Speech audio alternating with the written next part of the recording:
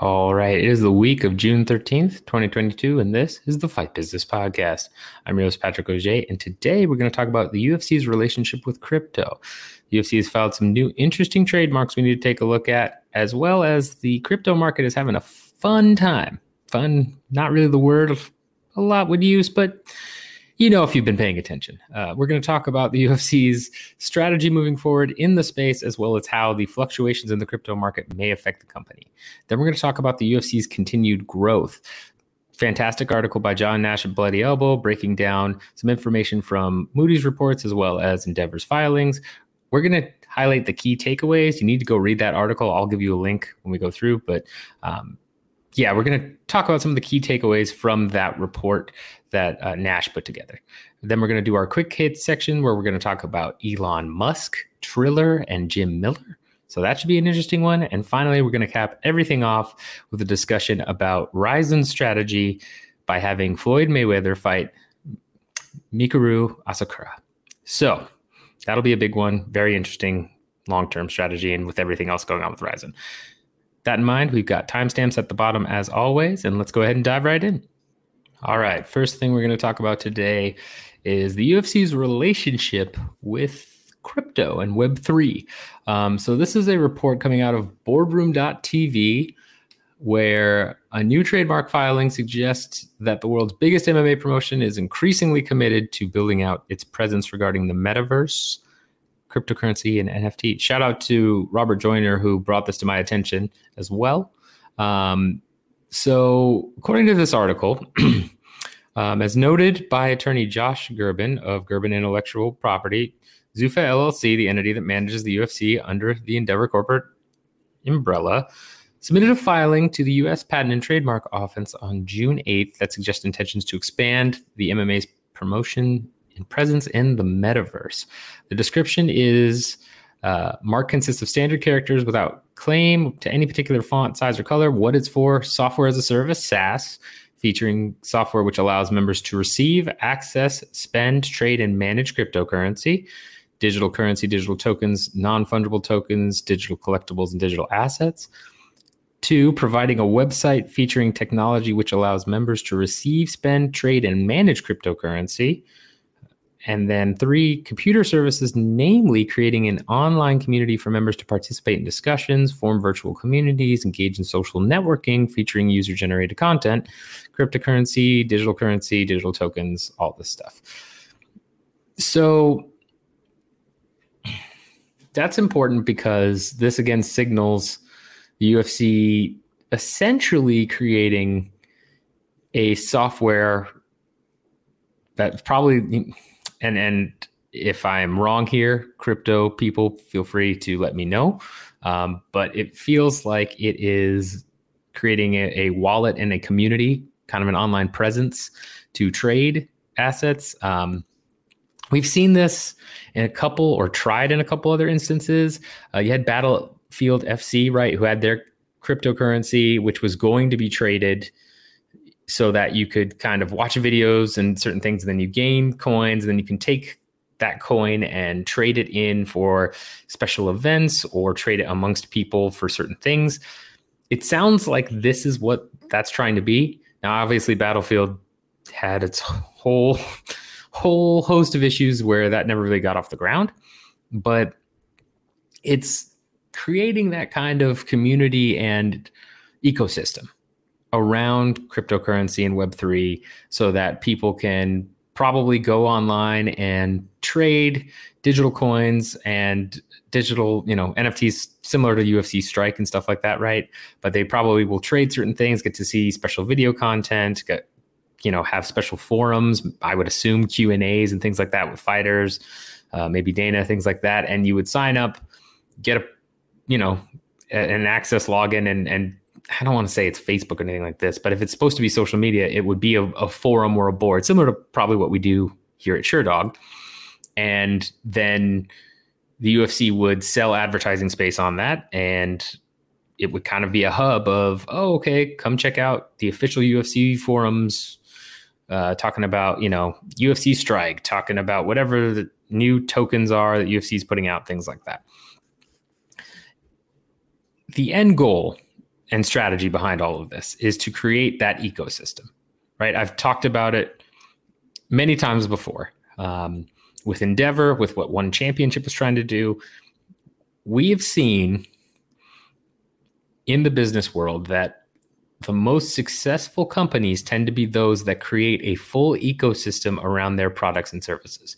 Endeavor, in their initial filings when they did their roadshow for the IPO, talked about wanting to create that giant ecosystem between, WMG WME, IMG Talent, doing the betting arena, doing Endeavor content, all that stuff, their sports properties,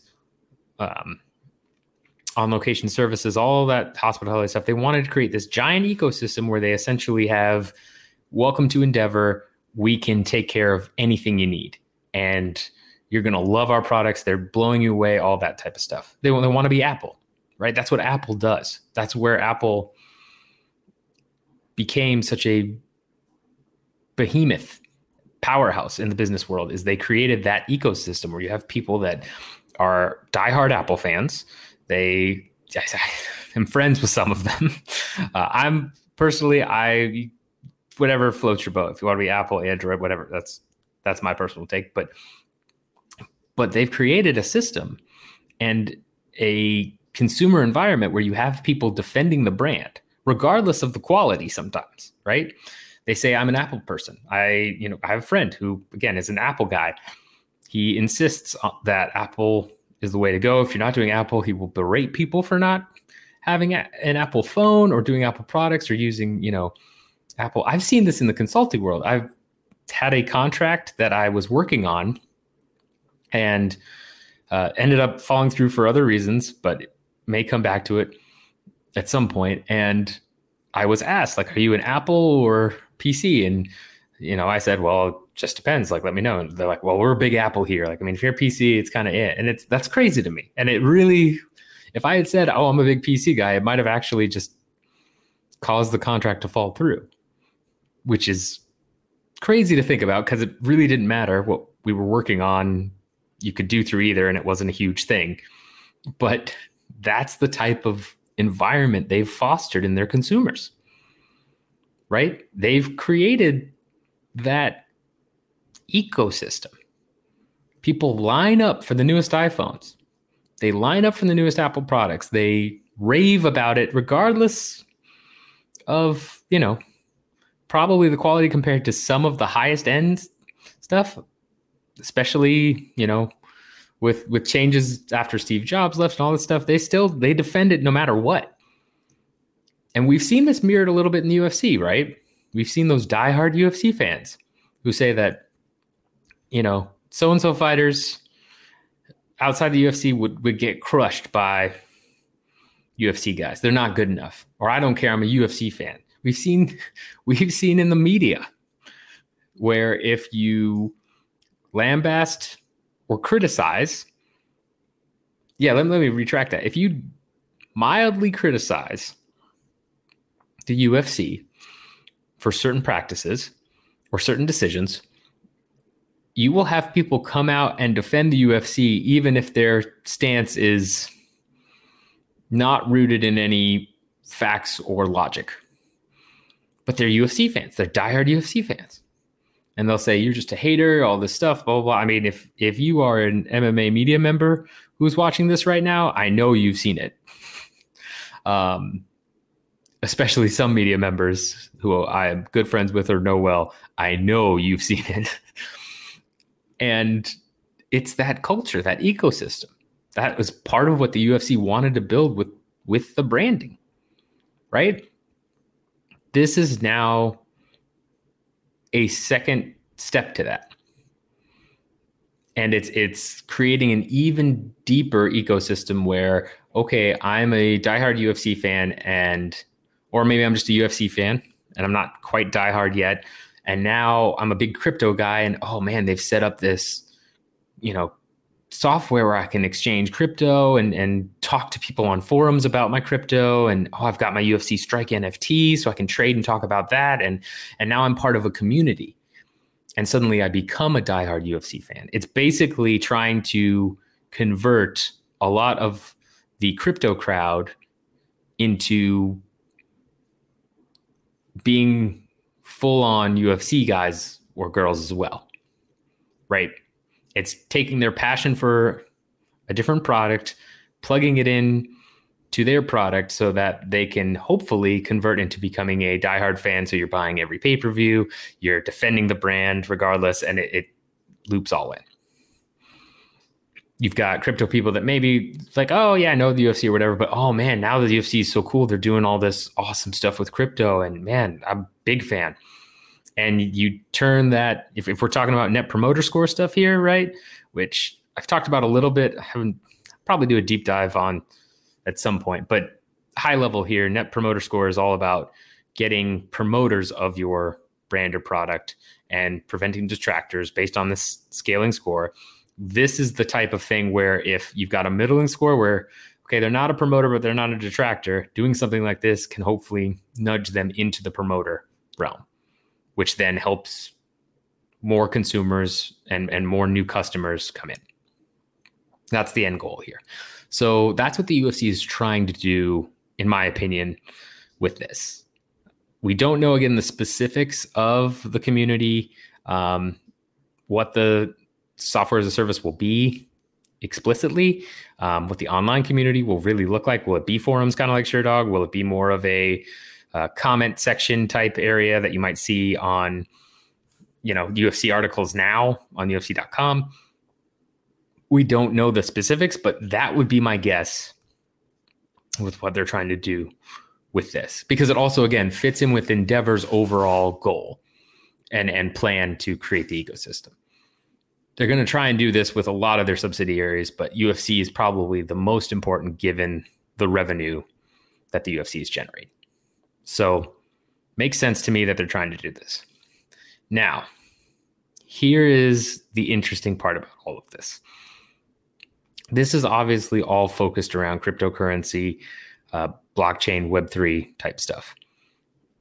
If you are not following cryptocurrency, or even if you're not, you've probably heard some things about it, because it's kind of a huge deal right now where Bitcoin and Ethereum and all the big crypto, the crypto market in general is down quite a bit.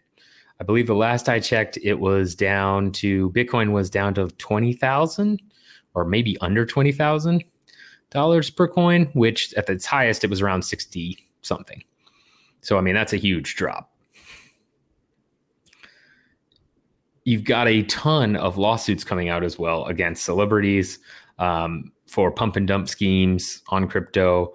There's a fantastic piece in the Journal, Wall Street Journal's podcast, where they talk about kind of what's happening in the crypto market right now. Highly recommended if you want to just digest that in a 19-minute format and you don't follow a lot of this stuff, but kind of want to know a little bit more. Suggest going to listen to that, because it really highlights some of the craziness especially involving celebrities and bigger names in the crypto market and how things have changed recently, right? And it's not that crypto is going away. There's still plenty of people that are all on board and all this stuff. But along with that, it's something that is important to think about is that crypto right now is in a position where it has not been in a long time, which we had an initial spike in Bitcoin forever ago where it was to 5,000 or so, and then it went back down, and then it kind of took off on this new height. It has been a while since we've done this kind of back and forth in the crypto market where we've had a real downturn. So even though we're talking about this ecosystem and everything else, crypto right now, again, is in trouble. Will it rebound? It's hard to say, honestly. It really is. But right now, the market is down quite a bit. And the UFC has partnered with several crypto companies. Crypto.com, right, is one of their big sponsors. VeChain, another big sponsors.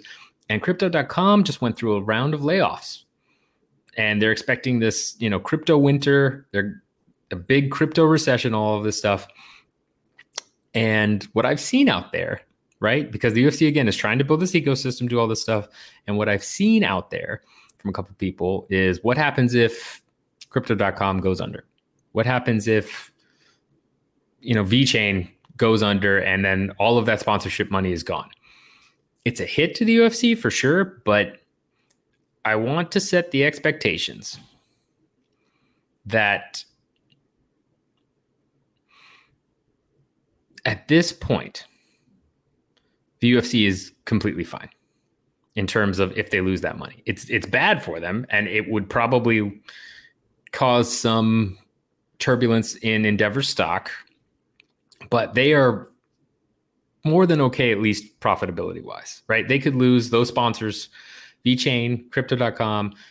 This new trademark they filed could fall through, and it doesn't look great, but they are still very, very profitable. And we'll get into this a little bit as we discuss the Nash article in the next segment. But they are set up right now in a position where they could lose a lot of these sponsorships and they're still very, very profitable. Now, how profitable they need to be based on Endeavor's needs is a whole nother, mess to tackle, but it's not going to sink them. I've seen a couple people say like, oh man, that could really turn things around for the UFC if they lose that huge sponsorship. Like, it's not good, but they're not in trouble by any means. And it's important to remember that they're completely fine standing on their own outside of that stuff. So it's not the end of the world if that happens, but could that happen? Yes. I think it's entirely possible. Again, the last time we've seen crypto go down like this, it went back to very low levels. This was back when it peaked to like 5,000 or 6,000 per Bitcoin, and then it went back down before its meteoric rise in the past 3-4 years or so. If it fell that much, where it really sank, I don't see how some of these firms like Crypto.com, I don't see how they stay in business. VeChain, it was brought up again. Robert Joyner, just killing it this week, was brought up in terms of this type of sponsorship VeChain is done with the UFC is out of the norm for their normal sponsorship deals. It's a big deal for them.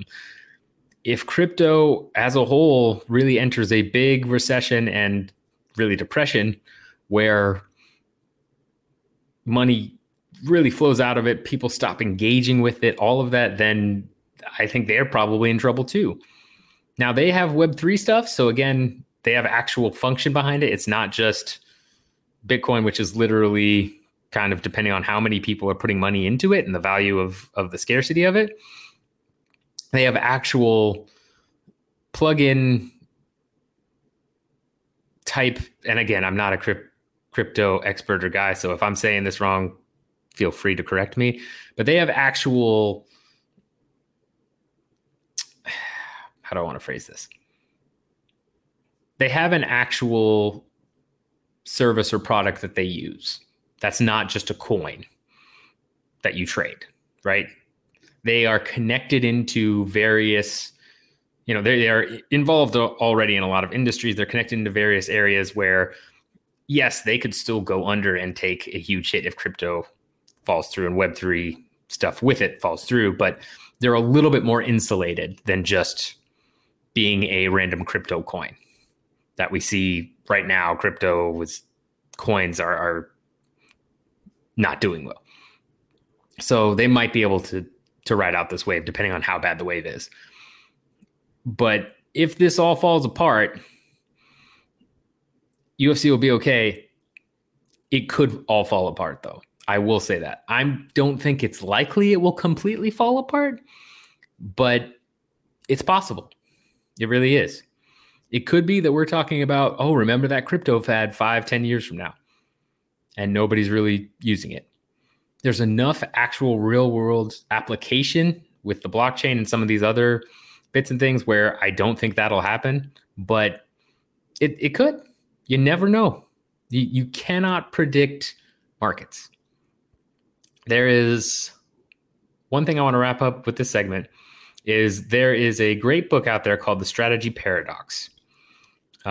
author's name escapes me. I read it a while ago, but fantastic book if you want to know about strategy. And in it, the key piece of information and really the biggest takeaway is that you can do everything right. You can have the right market, you can have the right customer base, you can have the right product, right service. You cannot predict what the general market will do. You don't know what disruptor will pop up to trash the market. You don't know what, economic or political conditions, right? Nobody really saw the Ukraine war coming. I mean, you can't control everything, and you can't control that broader market. And if the broader market moves away from your product or service, you can't do anything about it. You have to either adapt to move with it, or you go under. And that whole book is essentially about companies that had the right strategy, had the right product, service, had everything in place, and the broader market moved away from what they were trying to do, and they fell through. That could be the case with a lot of crypto companies right now, right? It's very, very possible. So I don't know what will happen, but what the UFC is trying to do is, again, build that broader ecosystem, and whether or not they can pull it off, especially with crypto going down, is hard to say. I think you will not see any more crypto sponsorships, and I would not be shocked if at least one of the current UFC's current crypto sponsors pulls out or goes under. Would not be shocked in that case. So those are my two thoughts on it. If you're a crypto expert or guy out there, girl out there, feel free to leave comments on this. Let me know if you agree with my assessment. If you don't, if I'm misexplaining anything, please let me know, because that's the last thing I want to do. And I know I'm slightly out of my element here. So please let me know. But I think I've explained, at least from a broader strategy perspective, why the UFC is doing what they're doing and what could happen given the current market turbulence. So let me know in the comments. Let me know your thoughts about this too. Even if you're not a crypto person, do you care about this? Just love to hear your comments on this one, guys. All right. Next thing we're going to talk about here, I'm not going to spend a ton of time on it, mostly because it's laid out in a way that, the information's all right there, and I don't need to go through and rehash that for you. But John Nash, again, friend of the show, business guru, man who knows everything about business and MMA, released an article on BloodyElbow.com saying documents show UFC now makes over $1 billion a year, minimal costs and more growth expected. And what John did here was take some information from Moody's, SEC filings, and Endeavor's earnings call, put it together, piece some things together from that, and gave a great overview of where the UFC's growth is over the past couple of years and what projected growth is, where people are expecting in terms of projected costs, all that stuff. Go read the article first and foremost. He lays it out very well. I know it's numbers heavy and business heavy, but if you're listening to this, you've probably already seen the article. If you haven't, go read it. If you're a numbers guy and business guy like me, you love this stuff. And all this information too is out there free, right? Everything that Nash was able to grab from to put this together is out there. He has done a fantastic job synthesizing it into a digestible format for all of us. So shout out to him as always. In terms of the big takeaways from this, in 2021, UFC had an EBITDA of approximately $523 million and margins above 50%. Now, this is assuming a couple caveats we need to take with this report, which Nash does call out, but this assumes, one, that the Endeavor executives are giving correct CAGR percentages on the call, which they should be, but you never know, right? we do not have the exact filings and internal numbers, so we don't know for sure, but we're going to trust them at face value here. It's also assuming, again, that some of the numbers referenced in different areas from 2005 and different other places are all legitimate, which, again, there's no reason to think they're not.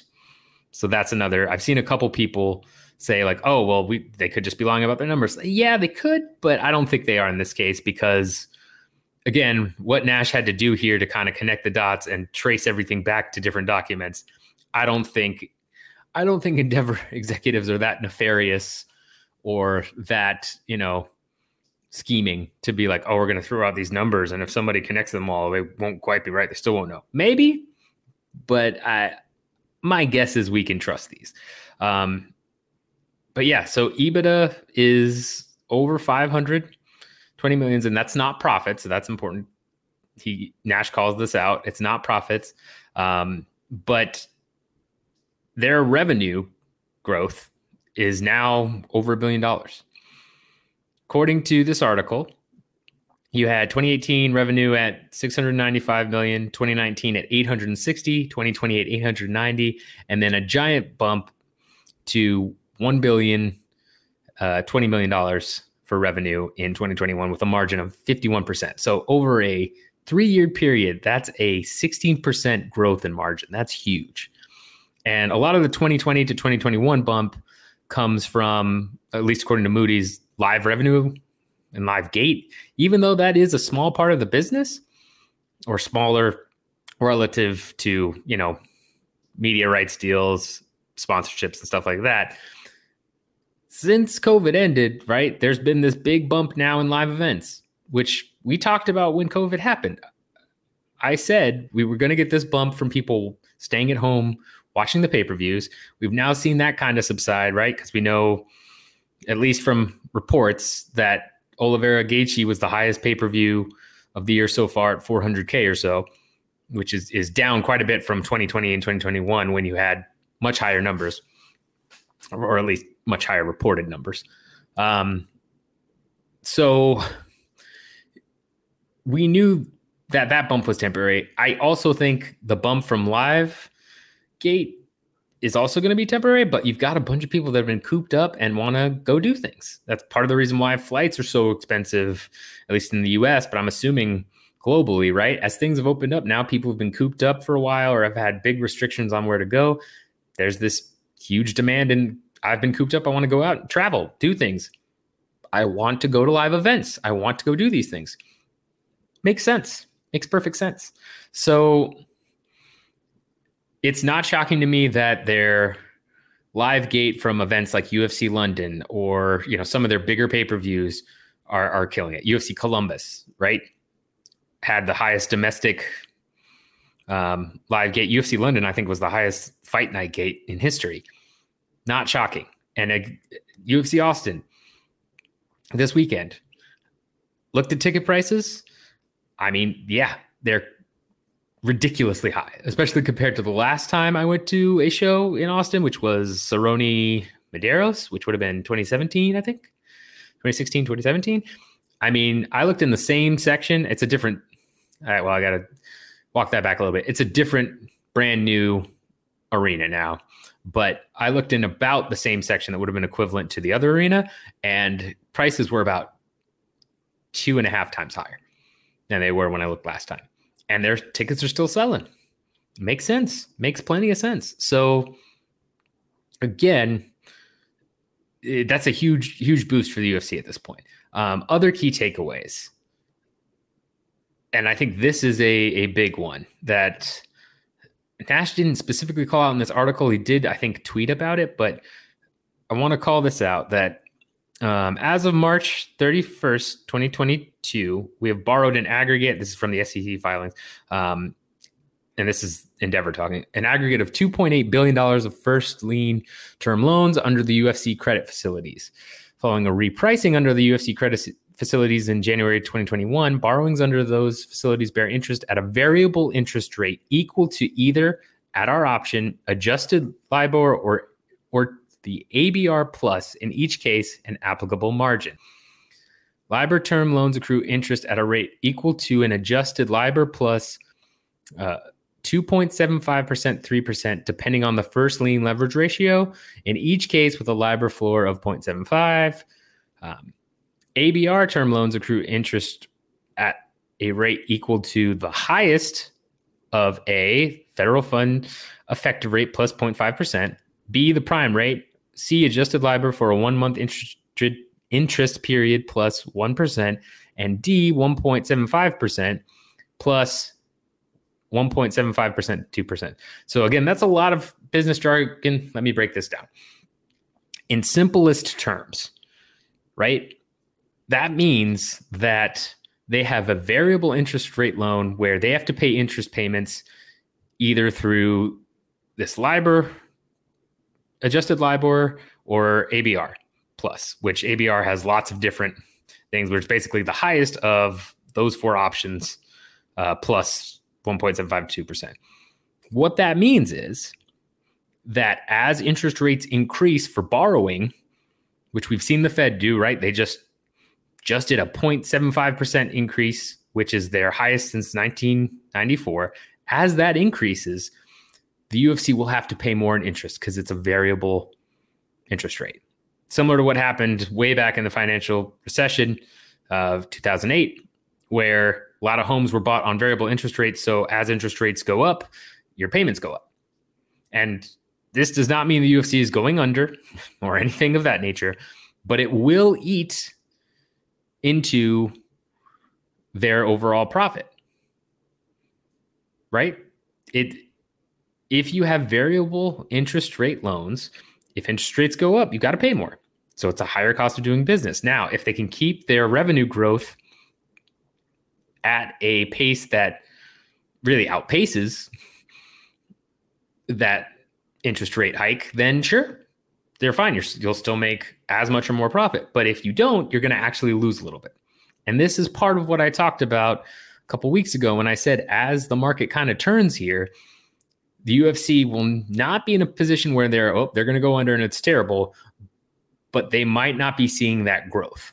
They've been growing year over year over year since, before 2016 when they were bought. They've been consistently growing and cost cutting after Endeavor took over, but they've been on that growth trajectory.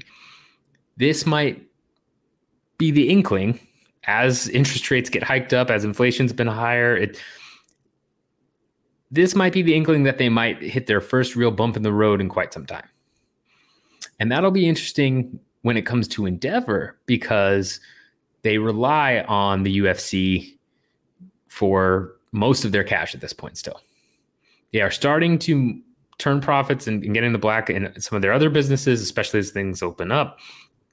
They are making those moves to get everything else situated, but the UFC is still the crown jewel and still the main moneymaker. This is saying that, okay, that's still the case, but the interest payments we have that we took on the loans we took out under the UFC are going to go up. And my guess is they're going to keep increasing quite a bit. Inflation is still very high. The Fed has turned hawkish, but they still have a long way to go. I think you're going to keep seeing spikes.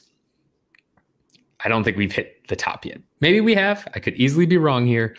But in my opinion, I think they're going to have to raise rates quite a bit more. And again, as they raise rates, that means more payments, higher interest payments. Sorry, not more, higher interest payments for the UFC, which eats into their profit margin. So they'll have to continue their growth at a level that outpaces that. Now, that's certainly possible, right? We know they have media rights deals coming up in Argentina, I believe Norway, and there's one other country that escapes me, maybe South Korea, where they've got those rights coming up soon. They're talking about going to Brazil for an event soon. That's definitely a reason why, similar to what they did with the UK rights and BT Sport. They're definitely going to probably have a big show in Brazil. My guess would be having Oliveira defend the belt at lightweight, but we'll see. Definitely some homegrown Brazil stars though, right? And they'll go to Brazil, have a big show, try and double their media rights deals there. They'll continue to make big strides in those areas. They'll probably continue to make big strides in the sponsorship area too. As they continue to do that, there's a good chance they outpace the ballooning interest rate payments. But if they don't, it'll be interesting to see what happens, because my assumption would be is if they start to flatten on their actual EBITDA and profits, or they decrease even just a little bit, it's going to hit Endeavor's stock pretty hard. Just because the market's already priced in that here's what the UFC is pulling in, doing all this stuff, all of these profits, this expected growth. If you now miss that growth, your stock gets hit, even though you're still very profitable. That's just how the market tends to work. So those are my big takeaways from this. Again, read the article. Well worth it. Fantastic work by Nash. Going to be interesting to see what happens over the course of the next 6 months. Because as we talked about with the crypto space and now rising interest rates, could see for the first time in a long time a squeeze on UFC's profits. They'll still be very profitable, but they might actually plateau or dip a little bit if market conditions go a certain way. So we'll see. We'll see what happens with this. All right, we're going to go through our quick hit section now. Going to be pretty quick on this just because I'm limited on time here, but a couple of goofy things we need to talk about. First off, Elon Musk is resigning from Endeavor's board. He ended up still taking around $150K in equity, but he did file to resign from the board of Endeavor. If you remember a while ago, he was brought on to Endeavor's board.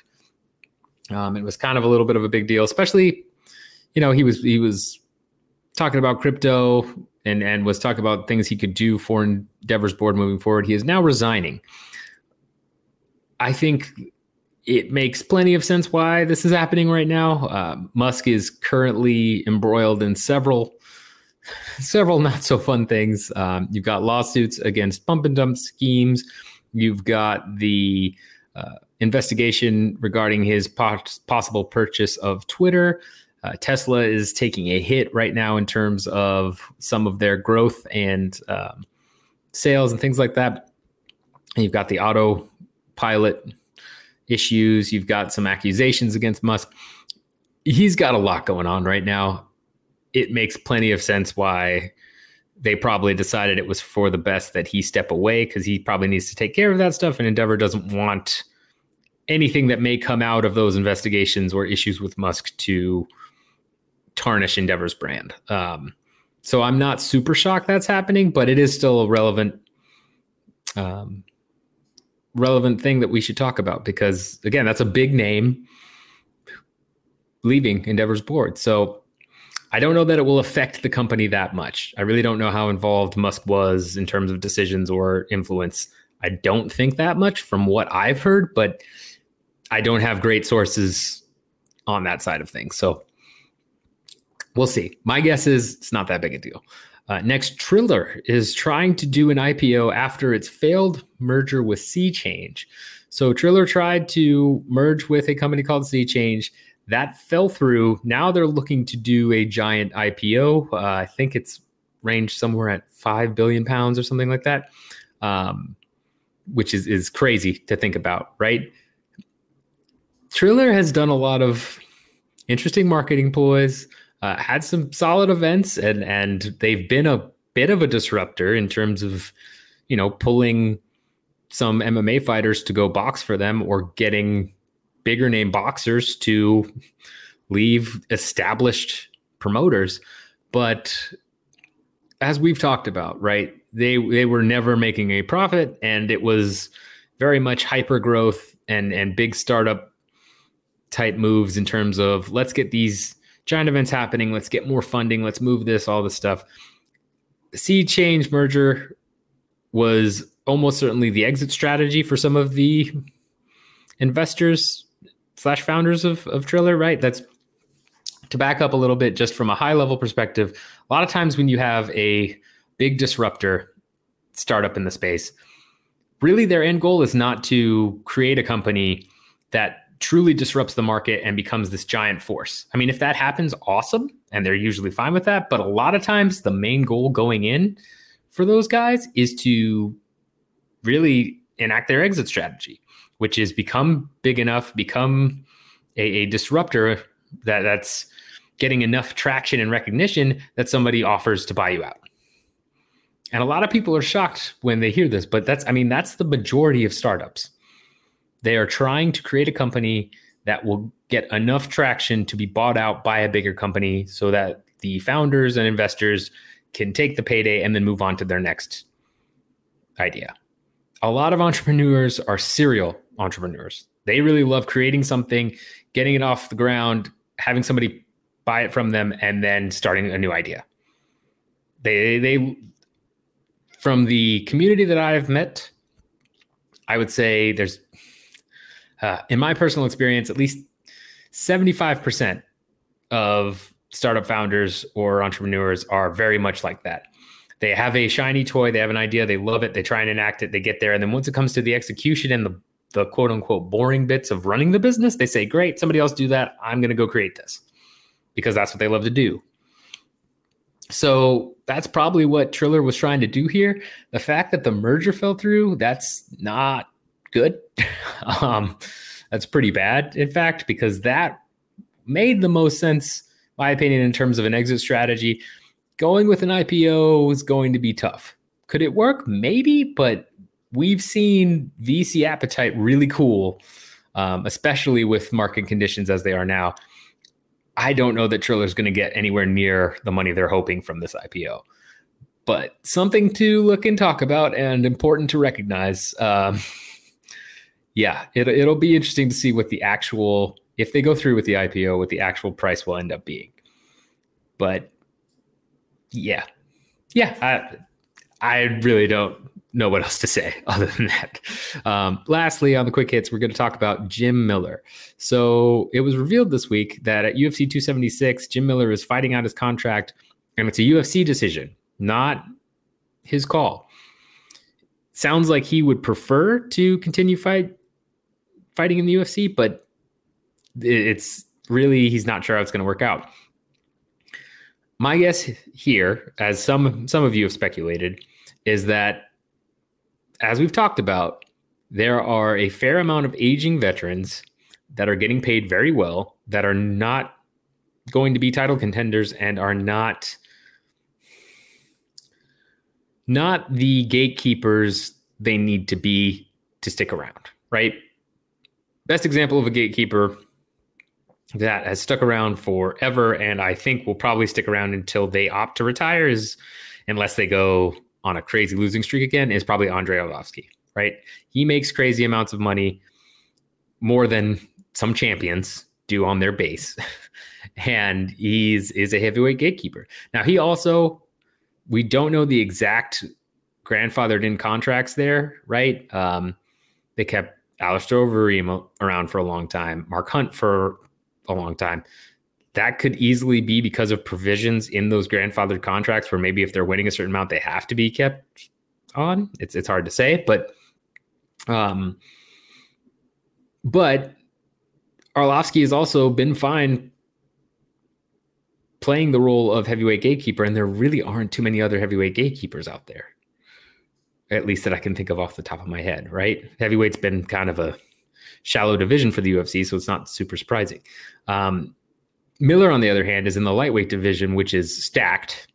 And yeah, he's been a legend and a name, but he's gatekeeping a little bit at this point, but not a top 15 gatekeeper or top 10 gatekeeper type of thing, right? He's a big name you get on your resume if you're an up-and-coming guy, if you win. And you're probably still not getting a ranked opponent if you beat him, maybe, but you're probably getting a 20 to 25 ranked guy, somewhere in that range. So it's not shocking, depending on how much Jim Miller is making, that the UFC is looking to kind of end things with him. It's very possible that, again, he fights out his contract and the UFC comes back with a lower number and says, hey, like, you can stay around, but we're going to have to cut your pay. Wouldn't be shocked on that front, but he fits that scenario of an aging veteran who is a big name in the sport, legend in the sport, but isn't going to help the promotion in the way that several other people would, and for his price tag, right? He probably, I would imagine at this point, I would hope he's making at least six figures a fight for his base, and then like maybe 6 show, 6 win, or 80 and 80 at a minimum. But I would hope more than that, given how long he's been around. Still, this is the type of cost cutting the UFC is doing. They're going to cut guys like Jim Miller and bring in Dana White Contender Series guys. That's keeping fighter costs down. Now, will this actually happen? We don't know. But the fact that he's going into this fighting out his contract and it wasn't his call tells me that I can't imagine they're going to re-sign him unless they offer him a lot less money and he takes it.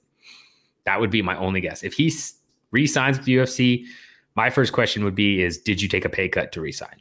Because my guess would be yes. So sad, because again, he's a legend, but it's the cost of doing business, and it's part of what the UFC is trying to do, as we just talked about. Keep those profit margins higher. Interest rates going up, cut fighter costs. Makes sense to do from a business perspective. All right, that's quick hit section. Let me know if you have any questions, comments, thoughts on that. If I missed any quick hit you want me to throw in next time, let me know. I'll do that as well, but that's quick hits. All right, last thing I want to talk about today. Mayweather Rizin. Floyd Mayweather is going to fight Mikuru Asakura. Drake Riggs, I apologize if I'm mispronouncing that, if you're even watching this. But they're going to have an exhibition bout, and this caught a lot of people by surprise, myself included. Last time we saw Floyd in a Rizin ring was against Tenshin in an exhibition where Floyd absolutely clowned him. And it was pretty shocking to see Tenshin take it so hard. I mean, Floyd still has it, right? I would assume he still has it since the last time we've seen him. And we know that he's doing an exhibition tour, right? He was scheduled to do a exhibition fight on a helipad in Saudi Arabia, I think, and then that got canceled. This is what Floyd is doing now. He is doing these exhibition fights post-career to get more money. It's not that surprising. From what was reported, last time Floyd fought for Rizin, I think it was a $9 million price tag, and Floyd said he got $1.5 million to go to the press conference where they talked about him versus Mikuru. So I think there's a lot of questions in terms of why Rizin is doing this. What's the overall strategy here? If you also missed the match information, right, which was a very highly anticipated fight that's going to happen between Tenshin Nasukawa and Takeru, I believe. Highly, highly anticipated kickboxing match. I'm very excited for it. I'm not a big kickboxing guy. I'm very excited to see that, although can't watch it internationally. So that'll be interesting because they didn't get a deal done. But you had Fuji TV essentially pull the media rights for that based on Sakuraba's background.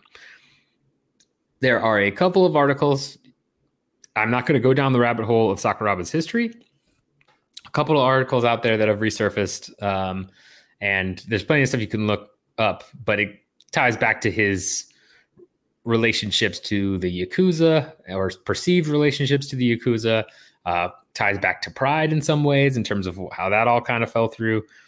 A lot of fun history there. I encourage you to go down that rabbit hole if you wish, because it's just very interesting stuff, in my opinion. Seems that some of that shade is being, thrown here in terms of the match and maybe even with Floyd. Like, that's part of the reason it's happening. But here's what I will say. I'm going to look at this from a strategic view outside of Sakuraba's ties, because there's definitely enough information there where you can draw your own conclusions, but it's not definitive enough, and I'm not enough of an expert on it that I'm not going to sit here and say, like, this is really what's happening with blah, blah, blah. Not in that scenario. I'm not going to go down that path.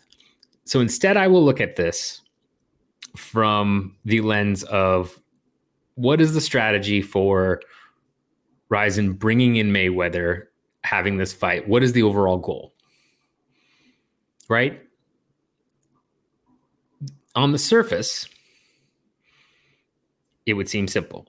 You bring in a huge name like Floyd Mayweather to fight a upcoming or bigger name in Rizin and get more eyeballs on the product. And yes, that's definitely part of it. But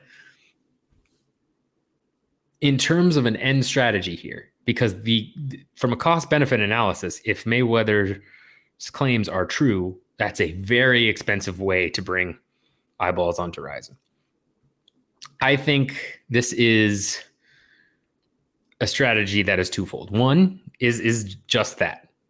Get more eyes on Rizin, get everything,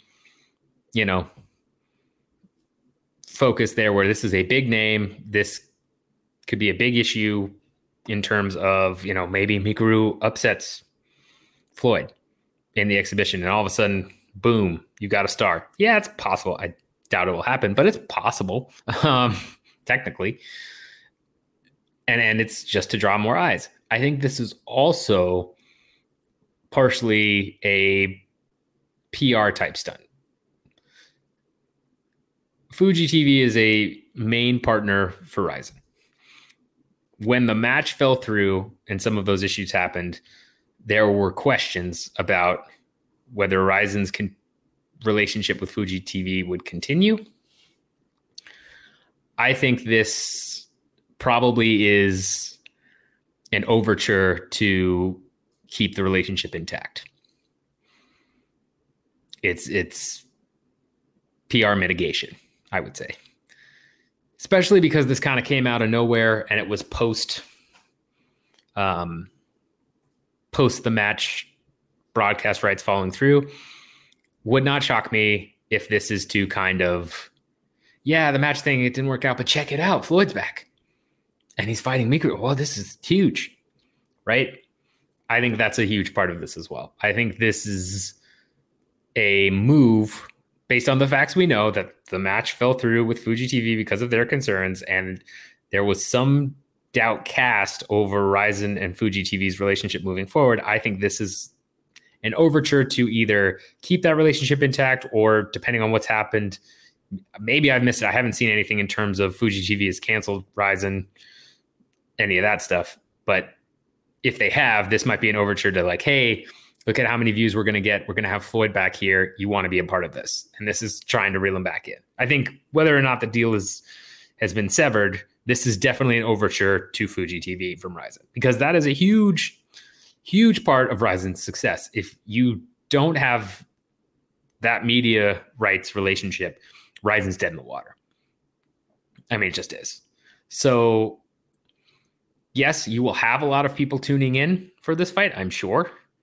Even if it's an exhibition. I mean, I will. I know several boxing people who don't watch Rizin or care about MMA who are going to tune in for it because Floyd's there.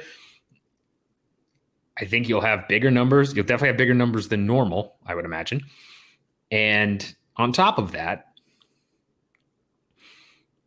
yes, it costs a lot, but if it repairs or works to repair that relationship, it keeps Rizin alive. So this is a cost of doing business expense, in my opinion. I think that's a huge part of this entire matchup. Because if we're looking at it from just a perspective of, this will bring more eyeballs to Rizin, and this is just a growth strategy, we've seen Tension versus Floyd, which was on paper a more intriguing matchup. And The returns on that, from what reported, I believe, were okay. You got people watching it, but it wasn't nearly. If Floyd got paid $9 million to go and do that, your cost benefit analysis was almost certainly in the red, right? The benefit was not worth the money that you paid. Now, Floyd could be lying about how much he's getting paid. That's very possible. In which case, okay, that changes things. But if we assume that number to be true, I wouldn't have, at least based on the reports we saw, I wouldn't have looked at Floyd tension and say, you know what, we're going to bring Floyd back for another go with an Asakura brother. Right? Personally, I don't think that would have been the right business call. But if you're doing that to, again, get a bump in ratings and appease Fuji, well, yeah, then it's PR mitigation. Then it's cost of doing business. So then that changes things. You're still going to lose money on it, but sometimes you have to make decisions where you're losing money and you're sinking money into cost of business items to keep the business thriving, right? That's what cost of business items are. So I think that's really the end goal here, strategy-wise. Now, I could be wrong. Could be, again, that Fuji and Sakuraba and Ryzen are all good, and this is just something that's been planned and in the works for a long time, and it just happened to come out and coincide with this, and they looked at the tension Floyd numbers and they said, you know what, let's give it another go. Let's do all this, blah, blah, blah, because it is an MMA fighter instead of a kickboxer, although I believe it's still just boxing. It's not MMA, so it's not like Floyd stepping into MMA. I think that would be a bigger boost for Ryzen in that case. It's possible, but my perception of this is, given the timing and given everything that's going on, this is Ryzen appealing to Fuji. And this is them trying to keep those critical partnerships intact. Whether or not it will work is yet to be seen. If the Fuji relationship is already severed and gone, this might be an overture to a new partner, right? Which, I mean, Fuji's the big player over there in Japan, so I'm not sure who they exactly appeal to in that regard. I mean, there are other options, but Fuji's really the main player. So I think that would be important to discuss and to look at a little bit further in terms of who else they could be appealing to. But I'm going to assume here this is for Fuji. This is a move in that regard. And I think, yeah, ultimately that's the play here. So we will see as time goes on. We will see who really, benefits the most from this. My guess is we'll know in about a month or two. If based on reports, I'm saying all this, but at the same time with Ryzen, it's hard because sometimes we get information that you might expect out of these events. Other times it's silent, but I will work some of my context to dig into this a little bit deeper and to figure out post Floyd Asakura or closer to Floyd Asakura, rather, either or, if that's really what's going on here. But don't be shocked if that's the case. Don't be shocked if there's a report that comes out and says, like, yeah, this was more of an overture to a partnership. This was more, something that Ryzen decided they needed to do. Also, don't be shocked if it's the other way around and this is purely to get new eyes and it just happened to coincidentally happen at this time. But that's my take on it. Let me know your thoughts, and we will, discuss a little bit further as time goes on and as I get more information. I'm assuming I will check back in on this after. I'm still waiting to hear for a couple people, but I'm assuming I will check back in on this in a couple of weeks or so. But I'll let you guys know. Anyway, let me know your thoughts regarding the whole Floyd Mayweather Ryzen situation, the match situation with Fuji TV and Sakuraba's past. If you know more about Sakuraba's past, you've already gone that rabbit hole, or you were around during that time and you remember Pride and everything that happened when Pride got bought by the UFC and all that fun stuff, feel free to comment. Very curious to hear your guys' thoughts on that, especially if you are an original Pride watcher and then kind of transitioned in the UFC or watching during that time frame, because this is interesting stuff. This is one of those things where this is the type of business situation we don't see as much anymore, where like old relationships and past ties to certain things really affect business, right? Sakuraba could step down. They could have somebody else move and rise and this would all be gone. But I mean, he's firmly at the helm here. Very curious to get your guys' thoughts on what you think this whole situation is, because that's my take on it from my perspective in business and consulting, but I would love to hear your guys' perspective as well. All right, guys, and that does it for another episode of the Fight Business Podcast. As you can see, I'm still getting used to my new house stuff, and there's some other stuff going on today. It's been a crazy day, but we will get into this normal schedule, and we will get set up. I've got some cool things I'm going to do with that wall, I think. Just kind of got to get it set up. But let me know any and all comments and questions about anything I covered today, especially about the crypto space and the Mayweather Ryzen stuff going on, if you're following that. And yeah, excited to be in the new house, excited for some new stuff that I'm going to get to you guys. Got a very special episode I'm still working on. I'm going to leave it a secret for now, but I will tell you it's something I'm very excited to be working on that should be released sometime in the next month or so, maybe a little bit beyond that. But let me know your questions, comments, all that stuff. Love you guys as always. Appreciate you listening. If you're on YouTube, we are on YouTube and we will stay on YouTube from here on out. Apologize about last week. Not sure what happened there. Was not my call. I will say that much. But like, subscribe, bell notification. If you are listening on Google, Anchor, Apple, whatever, just appreciate any likes, subscribes, any things like that as well. But appreciate all you guys. And until next time, get money.